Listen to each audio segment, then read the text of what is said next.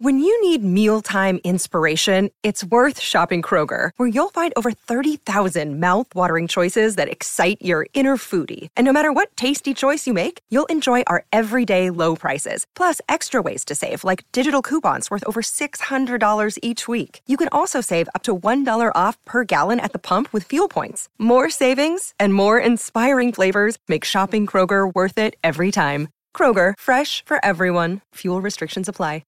Want to witness the world's biggest football game? Head to iCanWin.com.au, predict Australia's score with a crystal ball, and it could be you and a friend at the FIFA World Cup Qatar 2022 semi-finals, all thanks to McDonald's. Maccas, together and loving it. TNCs apply.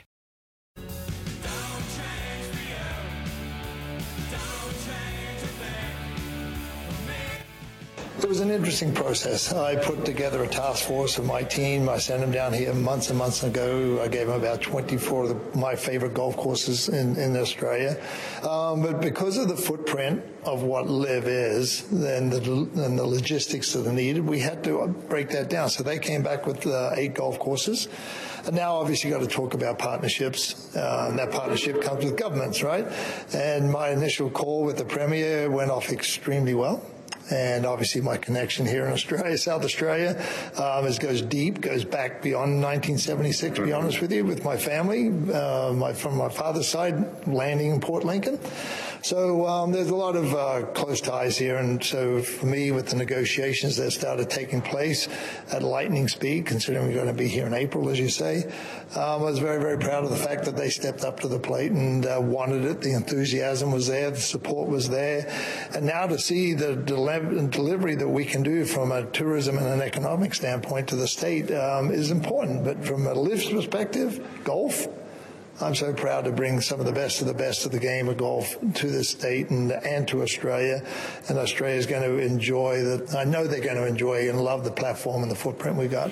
There you go, Greg Norman, the CEO of LIV Golf. And yesterday, Adelaide won the race to host the first LIV Golf tournament in this country, with international stars, including our very own Cameron Smith, set to tee up at the Grange Golf Course in April next year. We're going to discuss that and also what's going to be a huge summer of golf here in Australia with a former Australian professional golfer, certainly a great golfer in his time, and now he's involved in producing golf programs that are aired on Fox Sports and, of course, very much involved in the media side of golf. We're talking about Paul Gow, and Paul joins us on the program now. Hello, Paul. Thanks for your time. Yeah, no problem. How big will this tournament be in Adelaide next April, do you think? Yeah, massive. You know what? We struggle to get the best players in the world down to our shores. We're an island a long way away from the US, and the American players don't like to travel that much. They travel like prawns some days. They stink after about 2 days. So just to get them here, we haven't seen Phil Mickelson here other than a President's Cup when he has to come. Dustin Johnson, we really haven't seen other than a President's Cup. So, with this LIV tour, they're contracted to go to these places and, are basically told get on the plane and go and play. So it's huge. We might never see these players again if there's no more LIV events here. So your thoughts when you first heard about the Saudi-backed LIV tournament and Greg Norman trying to get it up? There was a lot of pushback, and even some of the major players like Rory McIlroy are still pushing back on it, as is Tiger Woods. What were your initial impressions, and have they changed over time now with the announcement of this golf tournament at the Grange in Adelaide next April? No, mine haven't changed from day one.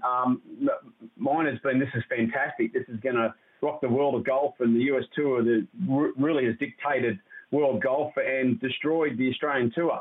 From when I played, and we had a plethora of great players come back and play on our shores, like the Peter Lonards, Craig Parry, Dean Baker-Finch, Greg Norman himself. When the US Tour decided to do a wraparound season, which started from October and went, all the way into next season, it destroyed our tour down here, what we call our summer of golf, because none of us could come back and play because you're so worried about keeping your playing rights for the following year. So players would keep playing. And then what that sort of steamrolled into, we did get a number of American players like the Payne Stewarts of the world, Brad Faxon, Marco Mears. They would come down and play 3 or 4 weeks across our summer. they loved it down here. Americans all watch our tour down here, but when the wraparound season was made on the US, it actually hurt a number of tours around the world, including the South African tour, the Asian tour, the Canadian tour, all these other tours. We were told in the time, because I was still playing back then, that there'd be an alliance with our tour, and I don't think that's happened to the greatest degree because players have stayed there and played. So, in like any business, this is a great disruptor. Is it great for world golf? I'm not quite sure how that will pan out, but I'm all for it. Let's play and see if we can get some of our players back on these shores. It was an interesting point you make because the USPGA Tour does not play top-tier tournaments here in Australia with the big names. They're only lured here for the President's Cup. And, of course, that was last contested in Melbourne, I think, in 2019. So we've been devoid. OK, we've had COVID, but we have been devoid of the big names coming down here, haven't we? Oh, absolutely. And we've got to pay him a bucket load of money. Like, it's not cheap to bring them down here. McIlroy wants a couple of million to be here. Tiger's about $4 million. So the state government have to throw in all this money to get these 1 and 2 players along. Yeah, and granted, they do change they change the amount of people that come through the gates, especially Tiger Woods. It's been marvellous when he's come down here. It's like the Beatles somewhat. But even the second and third tier players that we have to pay, Golf Australia and the PGA of Australia have to pay like exorbitant amounts of money to get them, like $500,000 to, that sort of stuff to get them to play. And, our players pretty much come back for free because they just want to play in front of the hometown. So that's where it's been, sort of all convoluted since 2013. And our PGA of Australia have done a fantastic job just to keep some sort of pathways other than COVID alive to this point for our young players to come through. Now, when I played back 2001, 2, 3 and 4 on the US Tour, we had 23 golfers from Australia on that tour. We're batting above average, but now there's down in the 5s and 6s and 7s, and it's purely because of pathways and not being able to hone their games against the best players in the world that would come here and play. Yeah, interesting actually with the Grange, the fact that it has hosted major professional events over the years, including the West Lakes Classic. You would have played in that. And I think Greg Norman actually claimed his first professional victory back in 1976 at that very golf course. So it probably brings back fond memories for you. Oh, yeah, the Grange is great. I was only over there recently. It's a beautiful facility. Norman, redesigned it, so he's got a bit of a passion for that place. But really, I think the Grange was picked on the back of the size of the venue.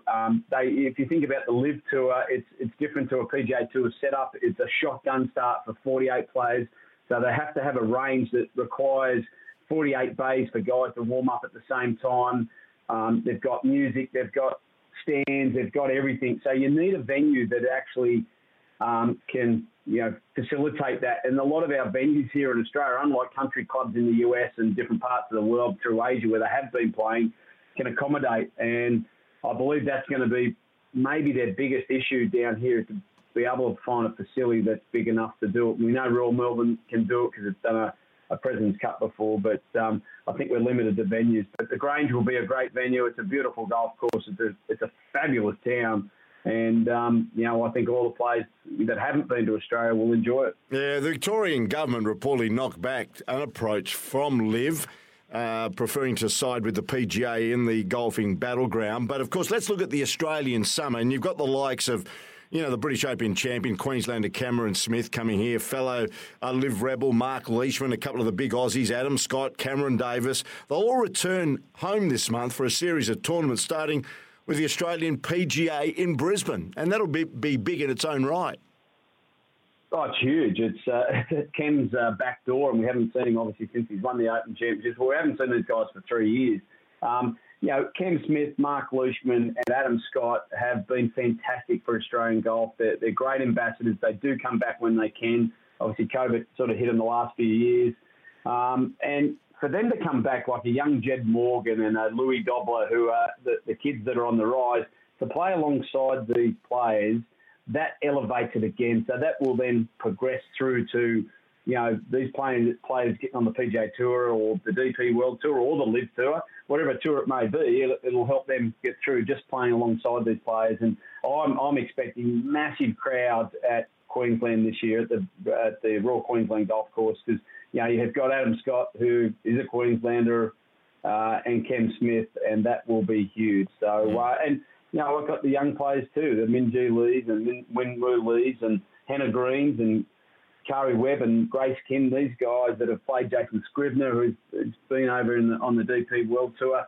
They're all coming back to play too, and I think it'll be a good tussle for sure next week. Yeah, it was interesting you actually answered my next question. We're pretty proud here in Western Australia. A couple of young kids from the city of Fremantle golf course there in Minwoo Lee and, of course, Minjee Lee, Hannah Green, outstanding. I tell you what, the next generation of golfer coming through, both on the women's side and the men's side, is quite promising from Australia, isn't it?